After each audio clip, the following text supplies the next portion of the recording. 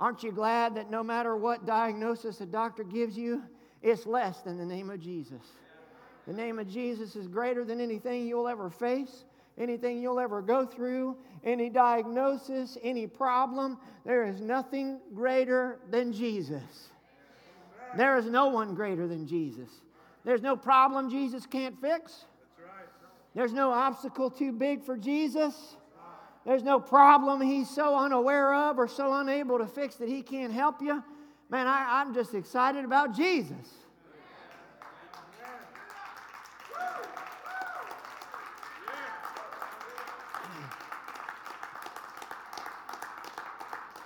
I know what Jesus can do next to alcoholism, next to drug addiction or whatever. He'll set you free, and just like that. It doesn't have to be a road of many months, of many years of recovery. It can happen in the twinkling of an eye. Amen?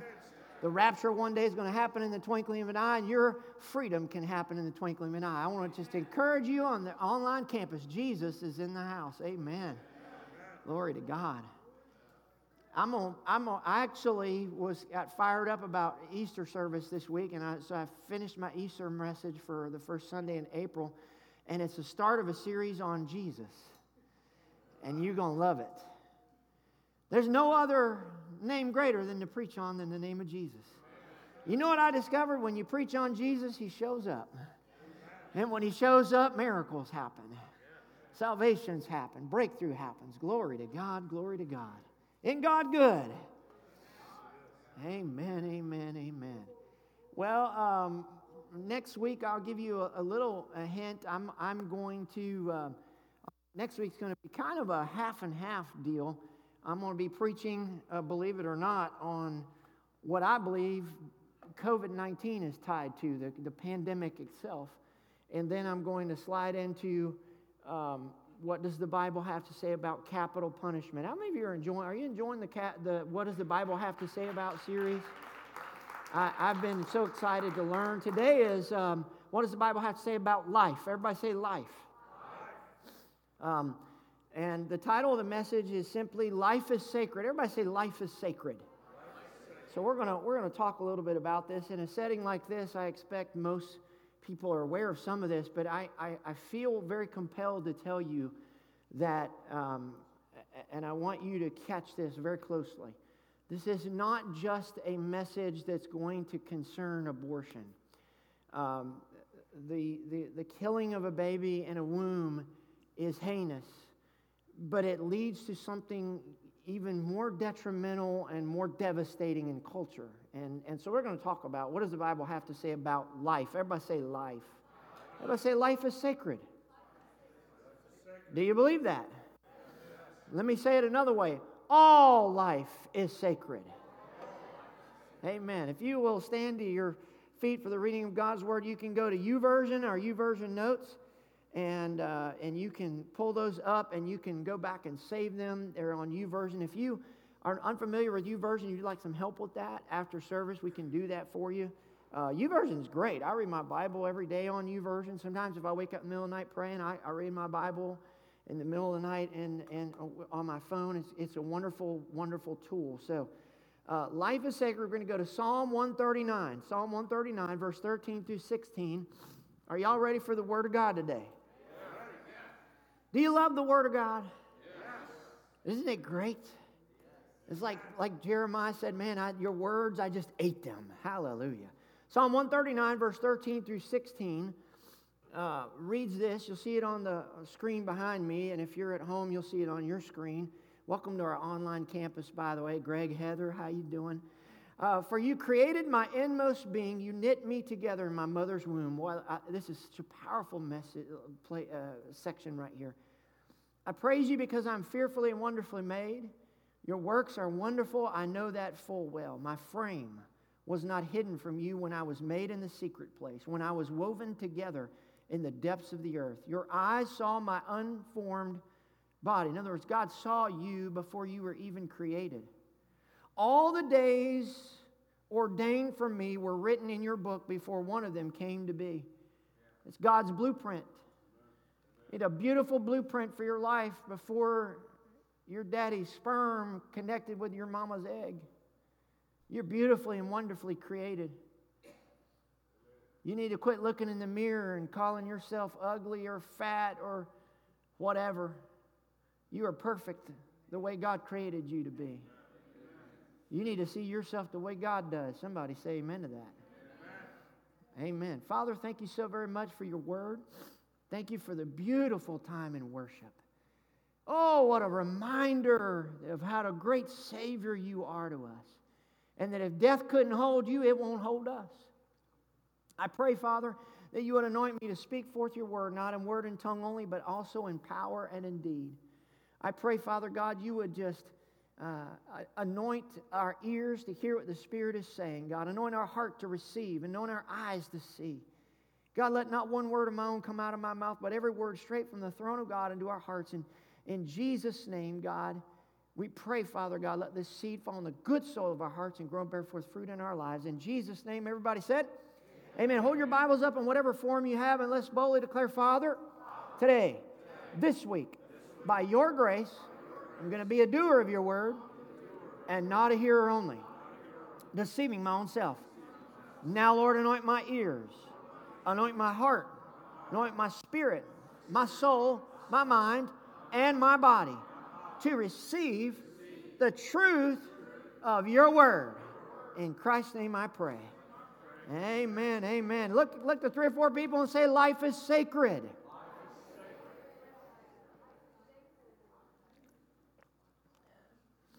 I like what Ronald Reagan once said. It occurred to me that everyone who's for abortion had already been born. Interesting. Webster, I told you from time to time, and maybe for a little while longer, I'm going to continue to show you the difference in dictionaries. Webster's dictionary, the 1988 edition, the word abortion is defined as the spontaneous or induced expulsion from the womb of a, listen to the wording here, non-viable human fetus. The dictionary is defining it as a non-viable human fetus. Interesting secondary definition, a monstrous person or thing, the failure of a project or attempt. So then I went to my 1828 dictionary, which is originally how Noah Webster defined it, and the word abortion means something very different. Basically, he's defining a miscarriage. The act of miscarrying or producing young before the natural time or before the fetus is perfectly formed. In a figurative sense, any fruit or produce that does not come to maturity, or anything which fails in its progress before it is matured or perfect as a design or project. The fetus brought forth before it is perfectly formed. You know, in 1828, they didn't have abortions like what we call them today. And so he's basically defining something as a miscarriage, so to speak. In fact, that's one of the words he puts as a synonym. And then in the appalling to me, the 1988 definition, non-viable human fetus. So let's see what God has to say about that. But before I get into that, you have to know that abortions and the value of young is nothing new to society today than what it was in the past. In ancient Rome, children were the property of their father. If the father didn't want the child anymore, the father could put the child outside and just leave it to die out in the streets. The children were seen as nothing more than property, and if they were undesirable in the father's eyes, they were out. As a matter of fact, Carthage was a city-state that rivaled Rome in its day. You've probably heard of the battles between the Romans and the Carthaginians. Well, what you may not know about Carthaginians and the Carthage is that archaeologists have unearthed sacrifices from the Carthaginian lands and cities that they once had. And they found that things had changed over the years. When Carthage was a young city being built, animals were what they sacrificed. They needed children to grow and help build their civilization, build their buildings, build their city. But something changed in what they unearthed. Something changed in what they saw in the sacrifices of the Carthaginians in time, in that they began to sacrifice children. And the reason was because once the cities were built and the towns were built and animals were getting sacrificed, they were running low on food. They were short on space. So they decided to flip the value system. They began to sacrifice children because animals were at a premium, because they needed it for food. And then, after all, let's just exterminate all of the children. We'll have more space.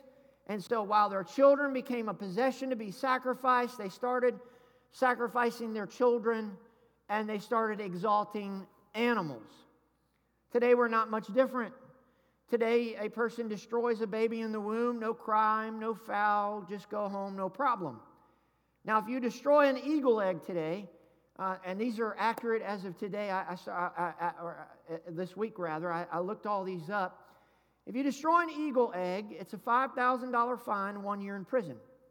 Second offense, $10,000 fine, 2 years in prison, a maximum of $250,000 fine, and 2 years in prison. Now, it's interesting to me because according to authorities, an unborn eagle is an eagle, but an unborn human baby is not a human baby. Destroy a sea turtle egg today and you get a $5,000 fine and 5 years in prison because according to authorities, an unborn sea turtle egg is a sea turtle. But an unborn human baby is not a human baby. Anybody seeing a problem with this? See, we're like the Carthaginians now. We are now a society that values animals over humans. In China, there are more abortions than anywhere else.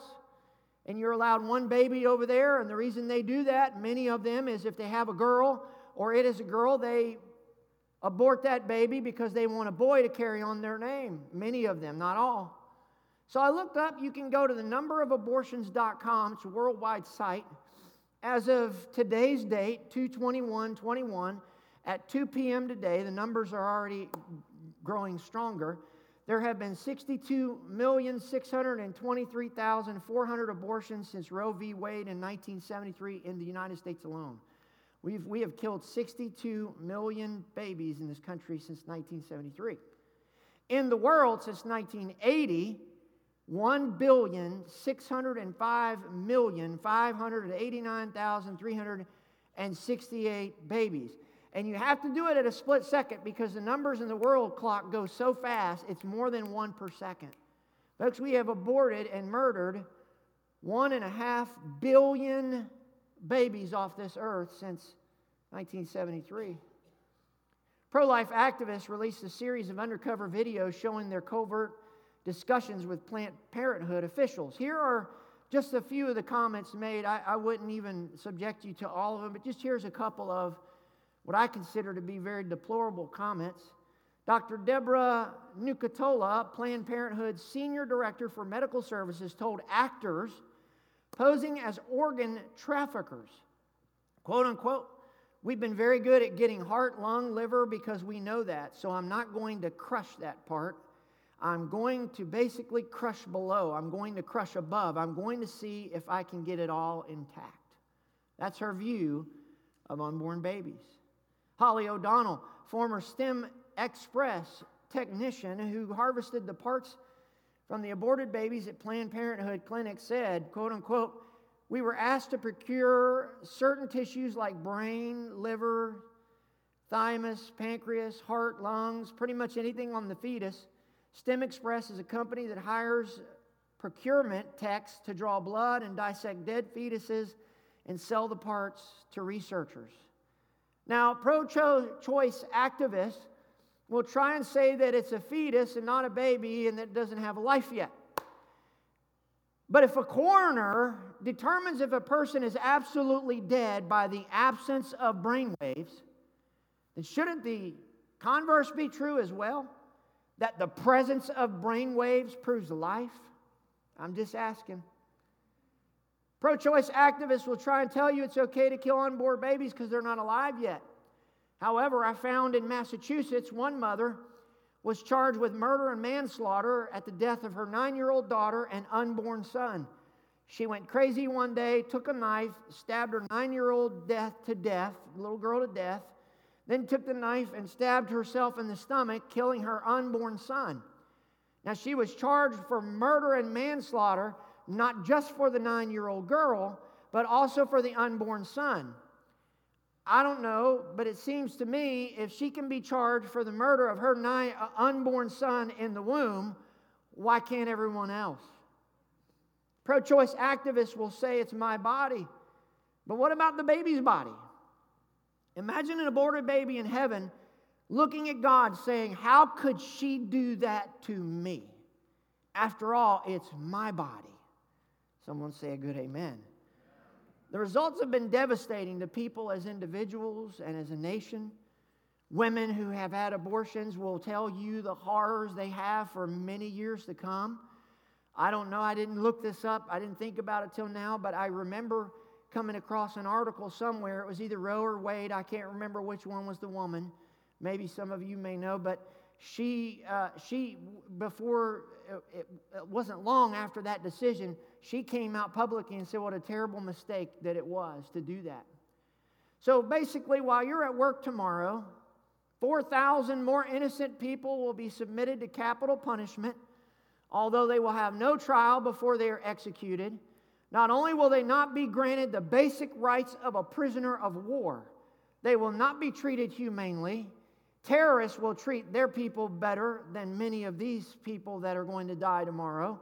As a matter of fact, these poor 4,000 people tomorrow will not be afforded the basic anesthetics that every veterinarian in the world will give to an animal. They will die a torturous death. They'll be ripped apart by forceps. They'll be induced with toxins.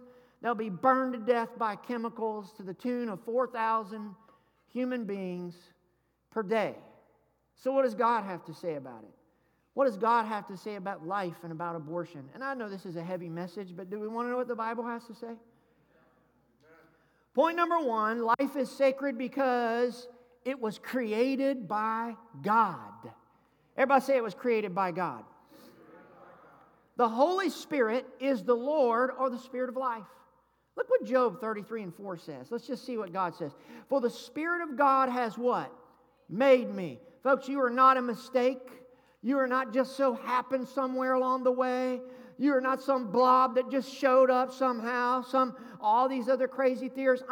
You were made by the Spirit of God. Watch this. And the breath of the Almighty gives me life. Romans 8:2, for the law of the Spirit of life in Christ Jesus has made me free from the law of sin and death. Romans 8:11, and if the Spirit of Him who raised Jesus from the dead is living in you, He who raised Christ from the dead will also give life to your mortal bodies because of His Spirit who lives in you. 2 Corinthians 3:6, He has made us competent as ministers of a new covenant, not of the letter, but of the Spirit, for the letter kills, but the Spirit gives what? Folks, if God withdrew the Holy Spirit totally from your life, it's not that you'd be lost, it's that you'd be dead. You want me to prove that to you? Job 34:14-15. Watch this. If God were to take back His Spirit and withdraw His breath, all life would cease and humanity would turn again to dust. The Holy Spirit is directly involved in connecting the sperm to the egg, and as soon as they do, He is in that child from the very conception. Life doesn't begin when they take their first breath of air. Life begins the minute that egg connects to that sperm. Life begins at conception according to God and His Word. That's why if you're young and you are still in the baby-making ages and you are on birth control, I highly recommend you study what birth control you're on, because some birth control destroys a sperm that is already connected to an egg. And so in biblical definitions, you've just destroyed a person. Get some that doesn't allow it to connect at all. Amen? Is it okay? I really care about y'all. I teach this because I really care, and I want to make sure we are living by the Bible. Is that all right? Y'all still want a pastor that wants to teach the Word and wants to try to make sure we know at least and have real knowledge? Genesis 1:27, so God created mankind in His what? His own image. In the image of God, He created them, male and female, He created them. Look to your neighbor and say, you were created. Watch this, Colossians 1:16. For by Him, speaking of Jesus, all things were created, both in the heavens and on earth, visible and invisible, whether thrones or dominions or rulers or authorities. All things have been created through Him and for Him. We were created for God. John 10:10, the thief comes only to steal, kill, and destroy. I've come that they may have life and have it to the full. Someone say amen. So watch this. Because God gave us life and He created life, we have no right to end that life on our own. This includes abortion, euthanasia, murder, and suicide. When one person murders someone else or takes their own life, they are putting themselves in the place and seat of God and saying, I'll be God of this situation. That's a dangerous place to be, folks. They are becoming their own God. They are taking life out of His hands and they are putting it in their own. So what happens when someone is pregnant with a child? The experts look and they'll say, there's a problem with your baby. Your baby's going to be less than perfect. We really want to encourage you. Eliminate that baby. Don't make the chance. Well, first of all, most of the time, that stuff doesn't happen. Second of all, the mother doesn't have the right to do that.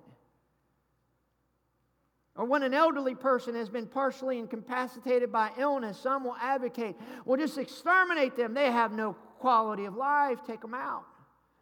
Folks, when God is good and ready to take life, He'll do it on His own time and His own terms. We shall not play the hand of God. Somebody say amen. Here's the deal. Life is sacred, listen, no matter what condition it is in. I'm going to say that again. According to the Bible, life is sacred no matter what condition that it's in. Whether it's wanted or not, whether it's deformed or not, whether it's diseased or not, I want to tell you, Jesus didn't shrug those types of people away. No, He placed great value on those whom society had shuffled aside. Oh, the lepers that He would allow to touch Him and He would heal them. I'm talking about people like blind Bartimaeus that they said, shut up, leave Jesus alone. Jesus said, no, y'all be still. I'm going to heal this man of his blindness. I'm talking about the lame man at the pool of Bethesda that nobody would help out. The blind man at the pool of Siloam. I could just go on and on and on. The woman caught in the act of adultery that they were ready to stone and leave for dead. Man, I'm preaching to somebody. The outcasts, the people that were deformed, the people that had problems in society, that society said, do away with them, there's no value. Jesus said, those are the ones I'm going to heal. Those are the ones I'm going to give miracles to. Those are the ones that I'm going to reach out to. I want to tell you, all life is sacred to Jesus. Woo! He didn't just die for the pretty or the handsome or the good looking or those that have it all together or those that are well. He died for everyone. Francis Schaeffer, of the 20th century prophet and intellectual, warned in the 70s when abortions started to get legalized in this country that abortion was the beginning of a slippery slope of denigration of human life that would eventually lead to euthanasia. We're seeing that. And such things as physician-assisted suicides, we see that. Point number 2, not only is it created by God, life is sacred. Why? Because it's protected by God. Everybody say protected. Job 10:12 says, you gave me what? Who's Job talking to? He's talking to God. You, God, gave me life and showed me your unfailing love. My life was preserved by your care. Psalm 91:11, for He will give His angels orders concerning you to protect you in all your ways. Laurie Anderson was a missionary to the head-shrinking, it's true enough, Kandoshi Shapra Indians of Peru, and she was looking for a quiet place to have her Bible time and her prayer. So she went down by the river, read her Bible, and she closed her eyes and began to pray, unaware that a giant anaconda was on her way. With her eyes closed, deep in prayer, the anaconda struck. And it struck again, and it wrapped its coils around her. She screaming in pain, terrified. The snake reared back and ready to give its death blow. For some unknown reason, anacondas never known to do this, released its prey, and swam off. She got back to the village, went to the hut, was being treated, and a witch doctor from a nearby village came running in, looking with her eyes this big and wondering. She said, I don't know how you're alive. And Laurie Anderson said, what are you talking about? She said, well, my son-in-law is a witch doctor too. And he prayed this morning that the great spirit of the anaconda would kill you. And Laurie Anderson said, except the protection of God, it would have worked. I want to tell you, when the witch doctors try to put it on you, when the devil tries to come and get you, the good Lord watches over us. Amen. And what the devil tries to do, God watches over us. Man, I'm going to preach to somebody here in just a minute. I want to tell you, I wonder how many booby traps the devil's tried to set that he's lost out on. I wonder how many car accidents we've been avoided because some slow guy in front of us that we wanted to ram with our car because we were in a hurry. And little did we know, God was sparing us from a devil's trap. Man, I'm preaching to somebody. When the devil thinks he's got you, when the enemy tries to attack, when he comes against you with all these problems and spiritual snakes and demons try to come, the good Lord watches over us. Here's a couple of scriptures I pray over my family every day. Zechariah 2:5. For I, says the Lord, will be a wall of fire around her. I will be the glory in her midst. Man, just pray, God, be a wall of fire around us. Hallelujah. Psalm 125:2. Just as the mountains surround Jerusalem, so the Lord surrounds His people both now and forever. Oh, God, surround us, God. Cover us in the blood of Jesus. Watch over us, God. We're not smart enough to see the attacks and the traps of the devil, but God is.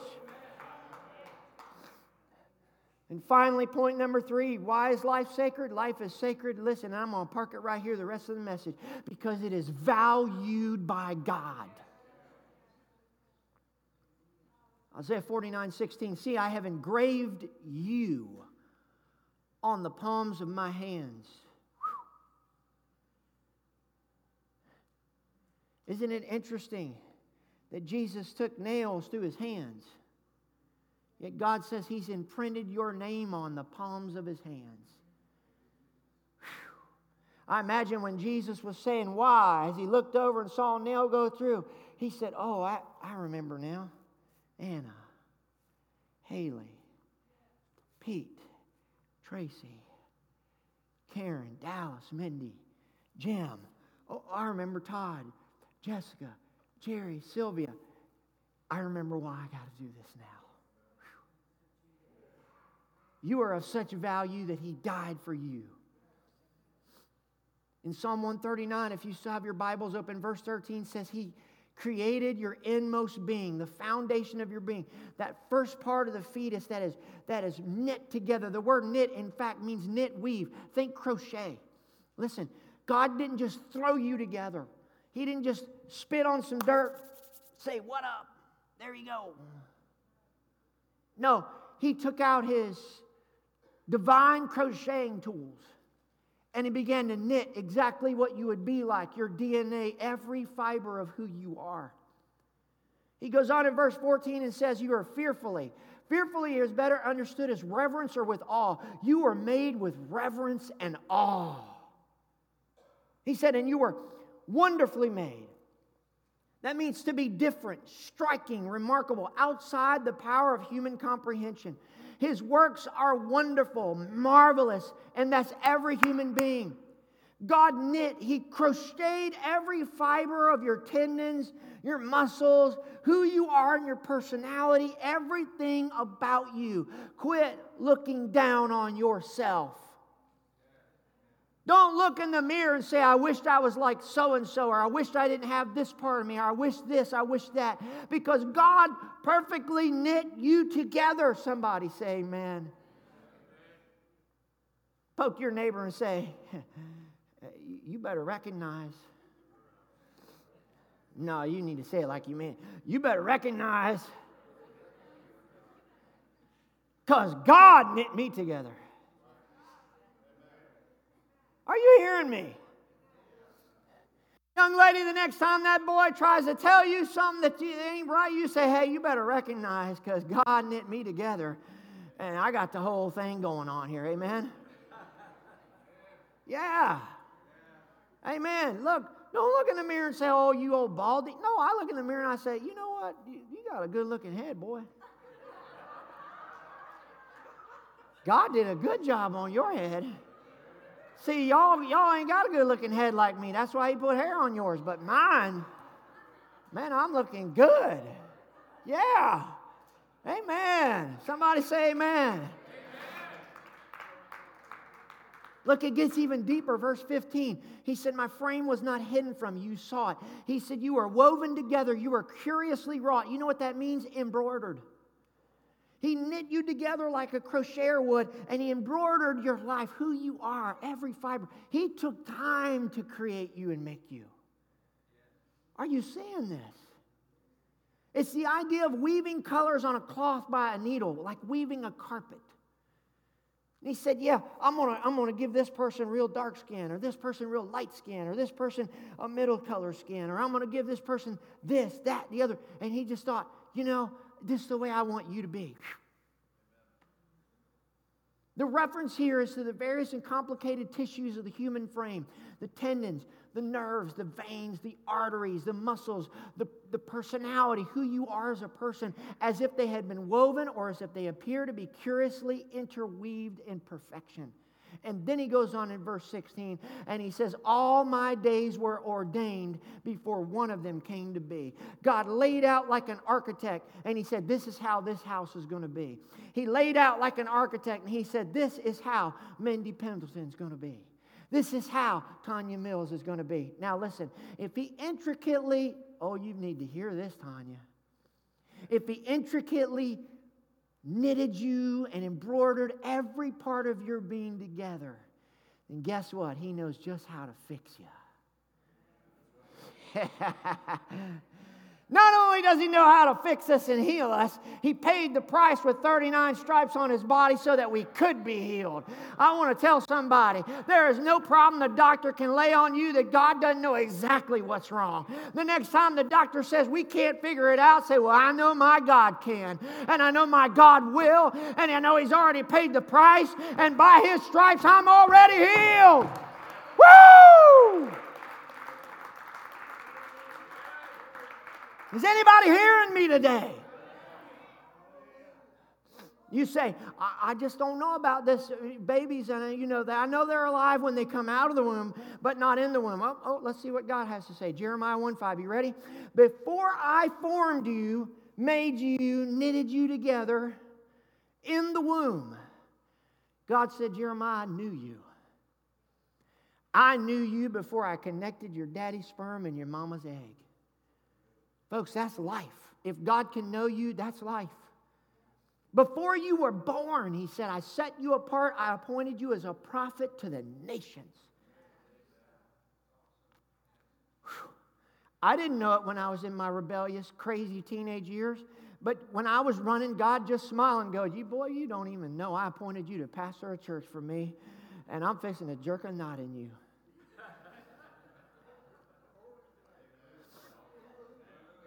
You just don't even know.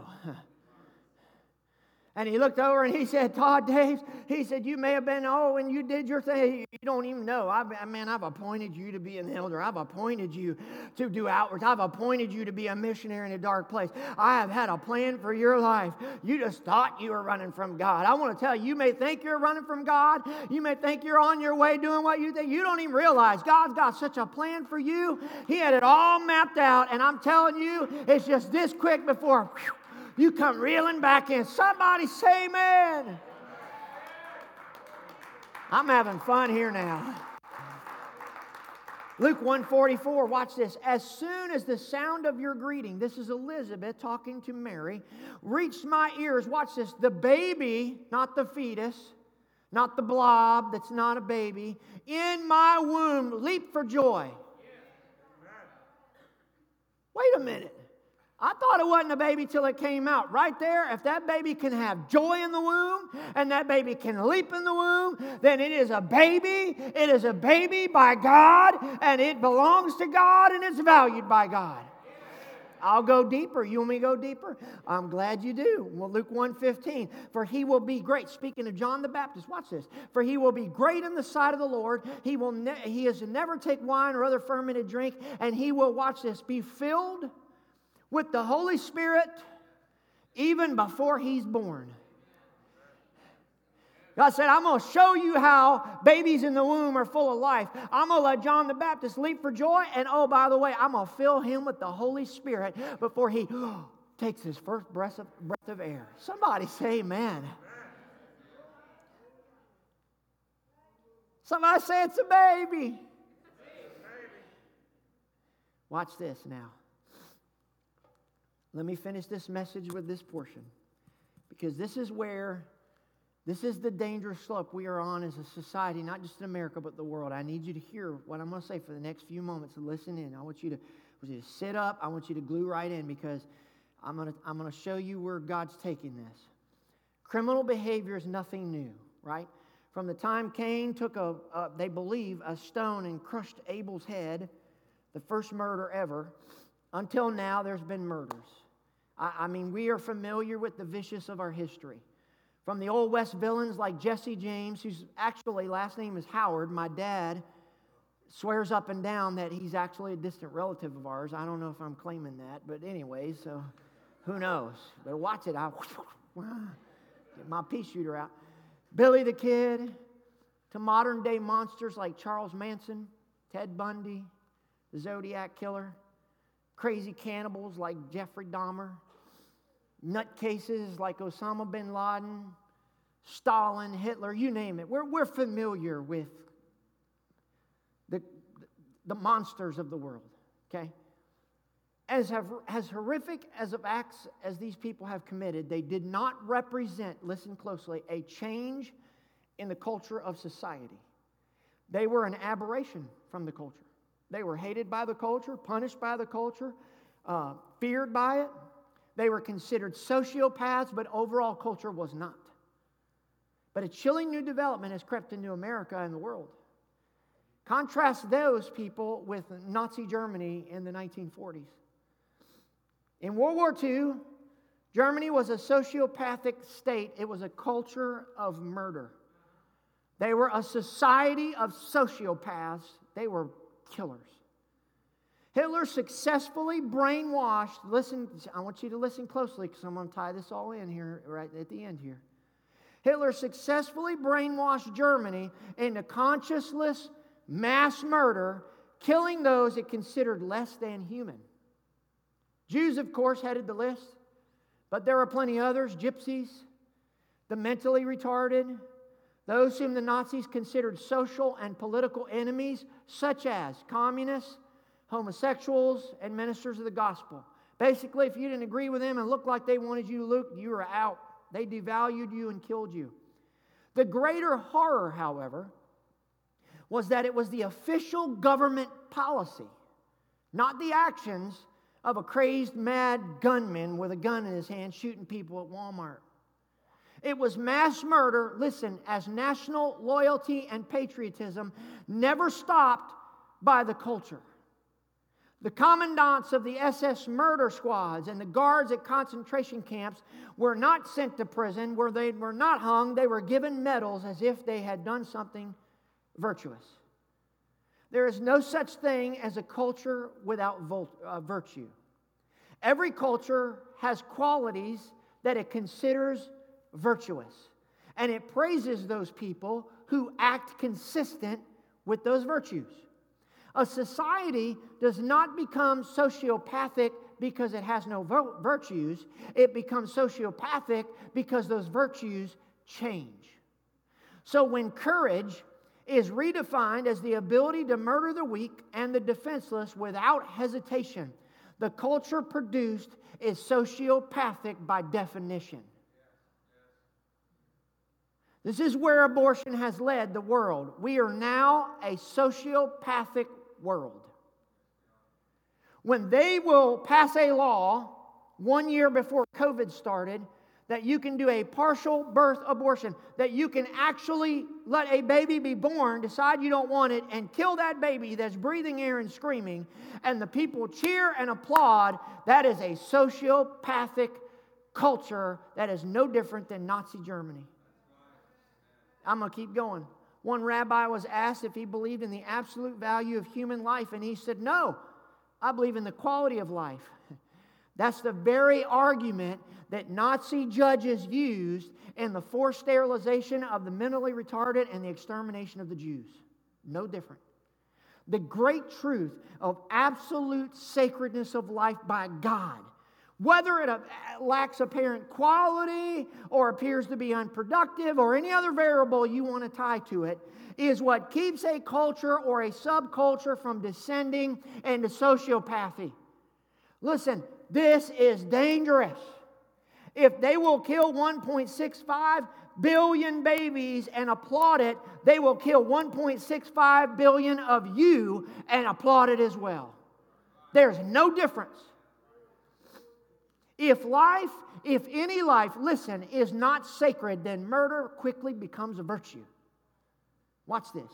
You remember the game Knockout? You remember the young thugs would come? Some poor guy or some poor old lady or some old man. It was always never anybody that could fight. It was always a woman or somebody, and they're in a gang of people because, they don't ever do it by themselves. And they unannounced, unprovoked, they just knock somebody out. Remember they did that a few years ago? It was everywhere. People getting off subways, buses, they just knock them out, and they would laugh and think it was funny. It was a way for a member of the pack, watch this, to express a virtue of violent disregard for another person. It was quintessential sociopathy. Listen, violent, remorseless, conscienceless, and lacking the ability to see the value of someone else. That is where abortions have led society today. One teenage girl, when they did the knockout game, they actually killed a homeless person. She said, well, it was a game that got out of control and never mentioned the loss of life. Because we've desensitized society to life now. The sociopathic subculture, the knockout game participants, was inevitable. And folks, it's not the end of horrors, it's just the beginning. When unborn babies mean nothing, then who does? Are you hearing me? Soon the homeless, the poor, the weak, the elderly, the defenseless mean nothing. Take them out. We're the Carthaginians now. Let's elevate animals and the value of an animal, but let's devalue people and let's just take them all out. Folks, we can't play God. Will the knockout game give way to the murder game? Knockout game participants are sociopathic Nazis that are the result of a culture losing the concept and the value of life. After the murder of a young girl in high school, the principal made the statement, it was a tragedy, listen, for a promising and lovely girl to be killed so senselessly. And it sounds great, but the principal missed the whole point entirely. Listen, the statement is off totally. Why? Would it have been less tragic if that child had been slow, crippled, mentally retarded, or anything else? Listen, it was a tragedy not because the young lady had a promising, lovely life ahead of her. It was a tragedy because she was a person. Take the adjectives out. If God gave us breath and gave us life, not only does God value it, protect it, and create it, we are to value it and protect it. Amen? Somebody say amen. Are we about the kingdom of God? So if the unborn are just fetuses, then why aren't the elderly just targets? That's the line of thinking that this goes down. At the end of that line of thought, folks, are Nazis in the streets.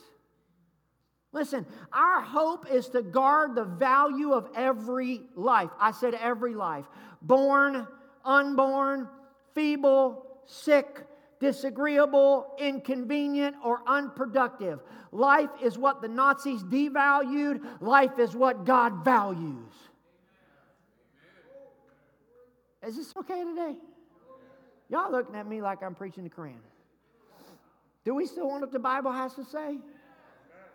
They made murder the business of government. Is that any worse than making murder a game? The issue, listen, in closing, is not just anti-abortion or anti-anything. Not really. It is the value and the sacredness of life. All life.